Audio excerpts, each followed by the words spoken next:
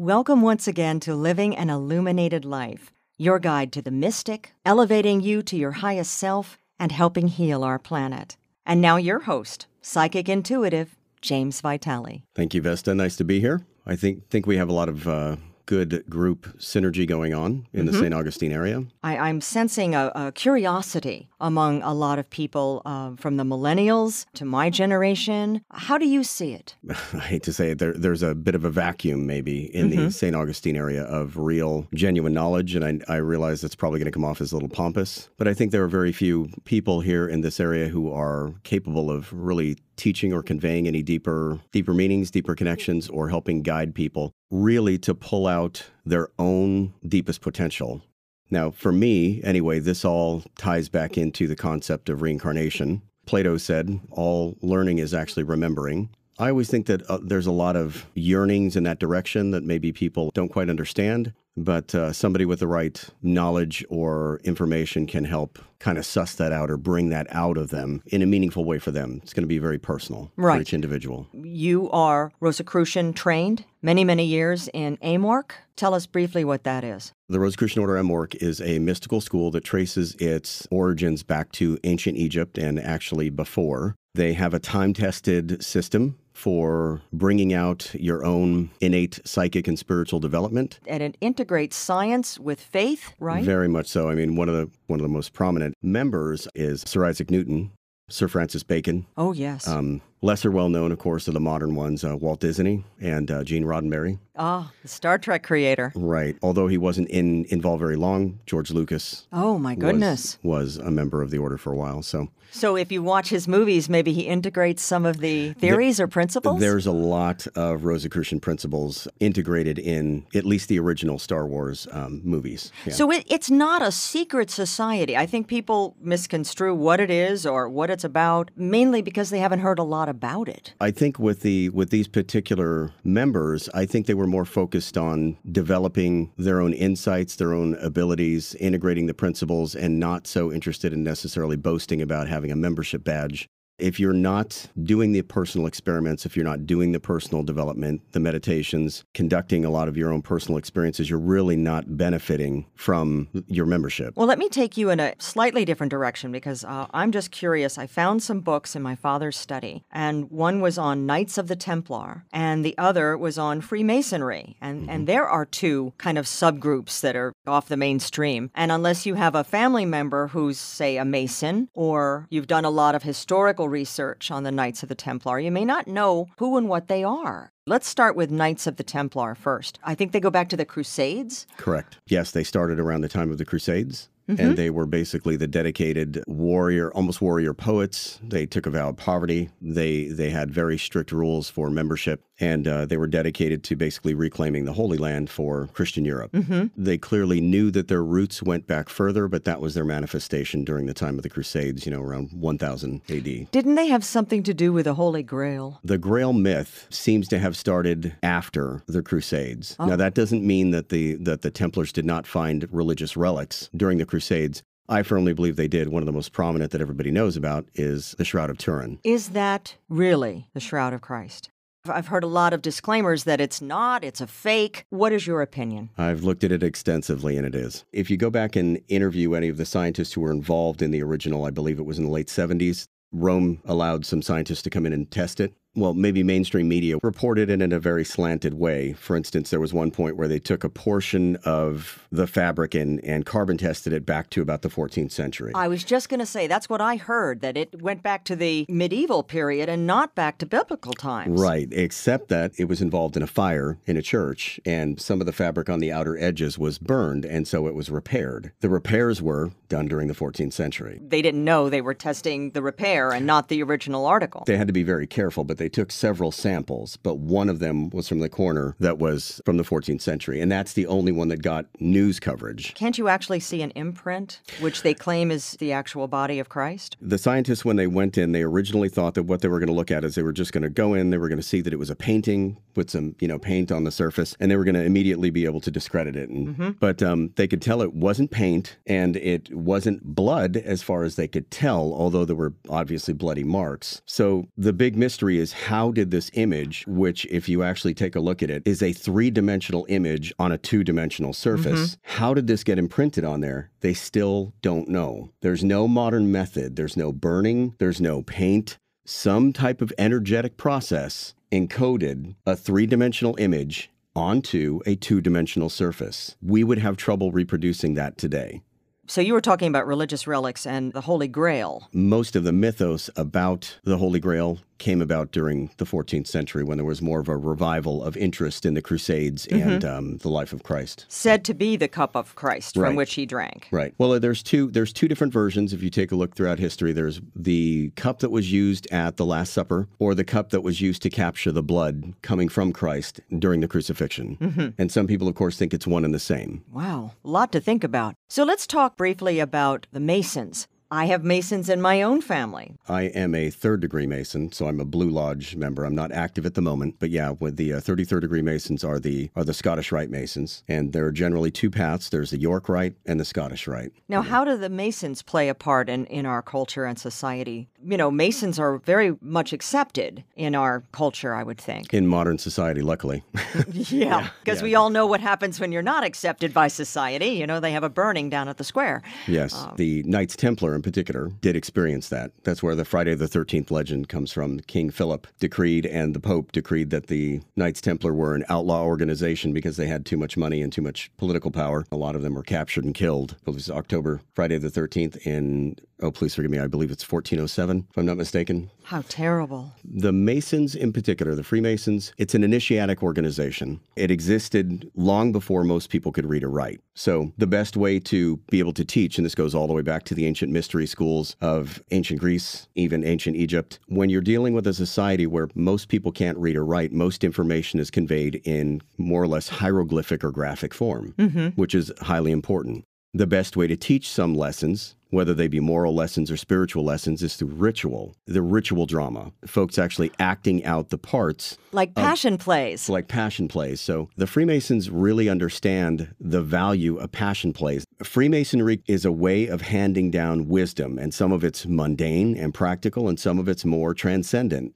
Ritual drama, part of it, you absorb it viscerally in your body. You're acting it out, and it has a much deeper impact. It is really making an impact. It's not just conveying dry, analytical, academic knowledge to you. It's really installing it in your nervous system, because we human beings, we're emotional. And so we're not just all logical, and if it doesn't make an emotional impact, you're not really going to absorb the wisdom. And so that's basically the entire purpose of any ritual drama. It's a brotherhood of sorts. It's bringing people together with a commonality and belief, purpose. It does bring them all together and bond them in a way where they would have contact and can pass experience, wisdom, and experience camaraderie with each other, where they would not have that opportunity in any other way. The sextant is their symbol with a big G in the middle. Is the G for God? Generally speaking, yeah, God. Or some have speculated, or some legends say that it actually stands for geometry in English as well. God geometrizes the universe. I have another question that or another topic that I would love to discuss with you, just to get your thoughts on, and that is angels. Oh.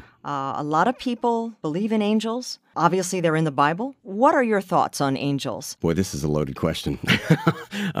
Yes, angels obviously exist. Oh, some people have had personal, up-close experiences and encounters with them. As have I. I guess the standard definition of an angel is messenger of God, or a messenger for God. Right. Sometimes we can't necessarily automatically ascend or communicate directly with heaven. There has to be an intermediary, which is where the entire idea comes in, of a messenger from God. Are they male or female or both or neither?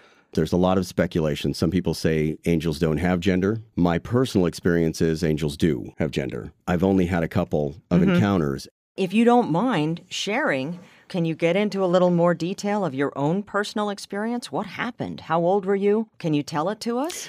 My then wife and I were working up at the YMCA of the Rockies in Colorado. I was regularly attending church. I had just joined the order as well, and really, really wanted to make sure that I was on the right path, that I was doing everything as constructively and as purely as I could. I was praying one day, and I was in the office kitchen because I was an assistant chef. I simply bowed my head and I had my arms crossed and I was praying. Being psychically sensitive, I'm not entirely unfamiliar with odd sensations in a room. At first, what I thought had happened is I thought the office door had opened and a person had walked in. You felt a breeze, didn't you? Right, like a change in the atmosphere. And I quickly realized there was this just transcendent power that entered the room. I heard in my mind's ear very clearly, and it was not my voice. It was not my thoughts. Okay. I heard two words: keep praying.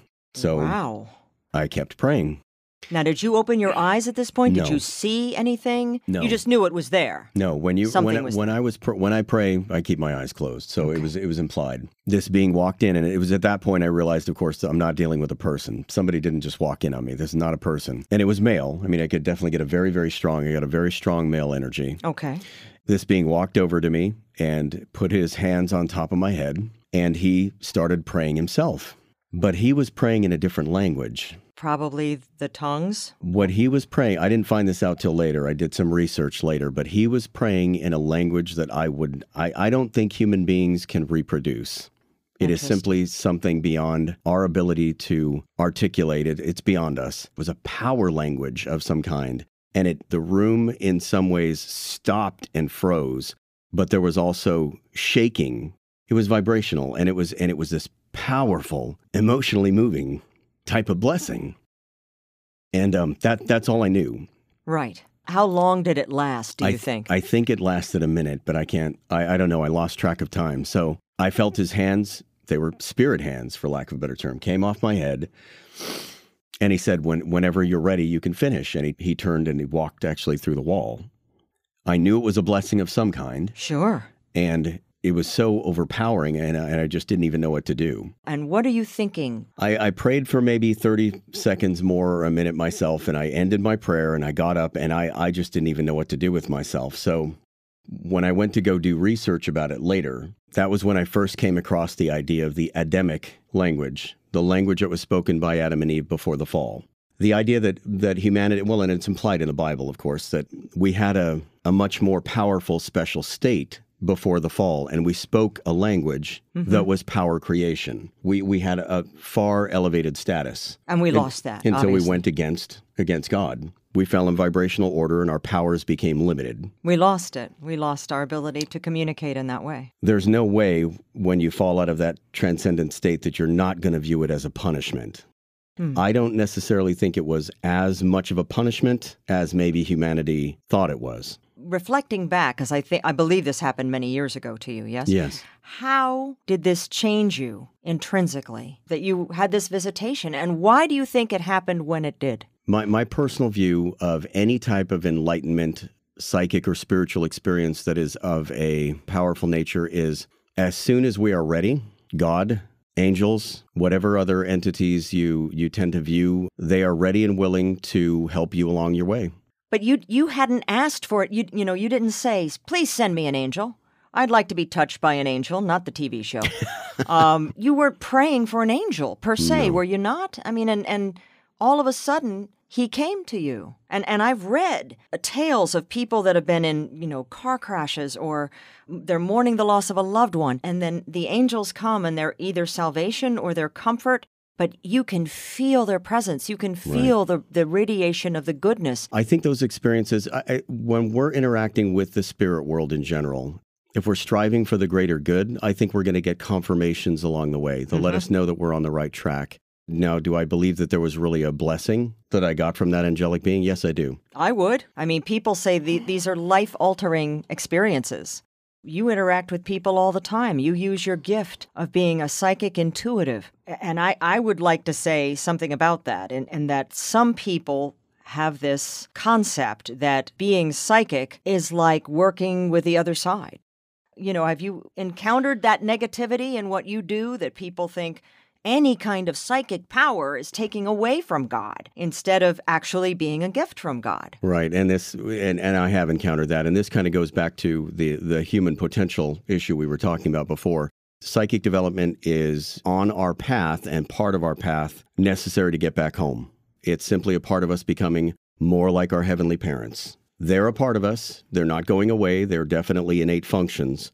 As far as people being ignorant, we can point our fingers at, let's say, Christian fundamentalists, predominant members here still in the United States. And we can blame them and say, well, it's because of their dogmatic teachings. But to be honest with you, I think the root of this goes back much further because you can encounter just as much resistance, if not more, from the scientific academic field. It's not a question of, is it religion? Is it science? Is it some other outside institution's influence on this person? What it really comes down to, rudimentary, with each individual, is fear. They're afraid. Look at the outrage over the Harry Potter books. And J.K. Rowling is a brilliant author. I've read all of the books.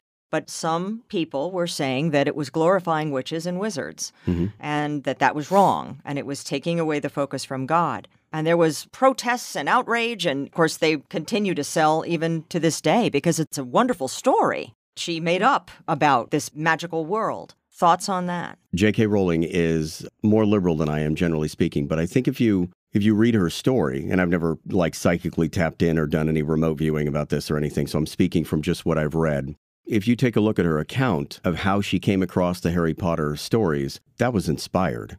I would even take it a step further and say that was inspired by God. We have a tendency, we human beings, we want to say, my version of religion is the right one. And I really think we're like 5-year-olds in a room trying to understand what mom and dad are doing and thinking we've got the right take and we understand their motivations on what they're doing and how to approach it and how to solve adult problems as a 5-year-old.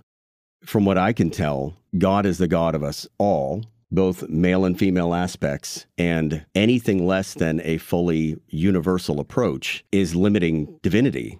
Let's go back to Yeshua in the Bible, Jesus. People, they study the letters in the New Testament. A lot of times they will disregard the Old Testament, and they will study the letters of Paul to the Christians. And there's no doubt, in my view, and I have remote viewed Paul on a few occasions. So there's absolutely no doubt that he was inspired.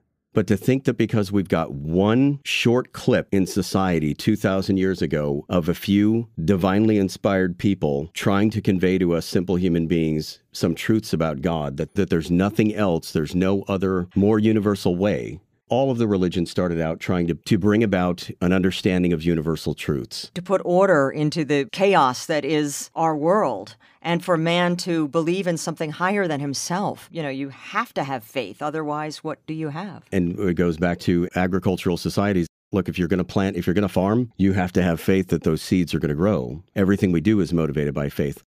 If there is, I know there's a God, but I was going to say, if there's really a God, then you're talking about one that is so far beyond our limited ability to understand or grasp that it's really presumptuous for us to say we can take one snapshot, in time and say, well, Buddha had it right, Muhammad had it right, Moses had it right, Jesus had it right. We're looking at a very large progression of universal religious truths. And it's we human beings who want to sit here and divide it up and say, no, my particular version is correct and you're wrong. If you take a look at Harry Potter, there's an entire mythos there. There's an entire truths about the universe, about friendship, about love, about these transcendental powers that we sometimes come in contact with. And they're conveyed over and over. I think the woman is incredibly inspired in that way. And imaginative, too. Imaginative, and I think she did humanity a great service. You heard it here first. Any concluding thoughts? I think there's a push for some of us and a desire to really understand our intuitive abilities and to bring them to bear. And I think that's a good instinct to embrace, because I don't think we have forever to get it right. It's repeated over and over again in the Rosicrucian monographs. And it's defer not until the evening what the morning may accomplish. So don't procrastinate. Be in the moment. Seize the day. And speaking of that, if someone needs to get a hold of you, ask a question, ask about a session, they can either go to ancientcitypsychic.com. They can find my Facebook page, which is Ancient City Psychic. They can also find me on Instagram. Same handle. Wonderful. So all through the socials, you're expanding your reach. We love that. Well, this has been your guide to the mystic, elevating you to your highest self and helping heal our planet. Living an Illuminated Life with James Vitale. We'll see you next time. Until then, may your path always be clear and brilliantly illuminated. Bright blessings.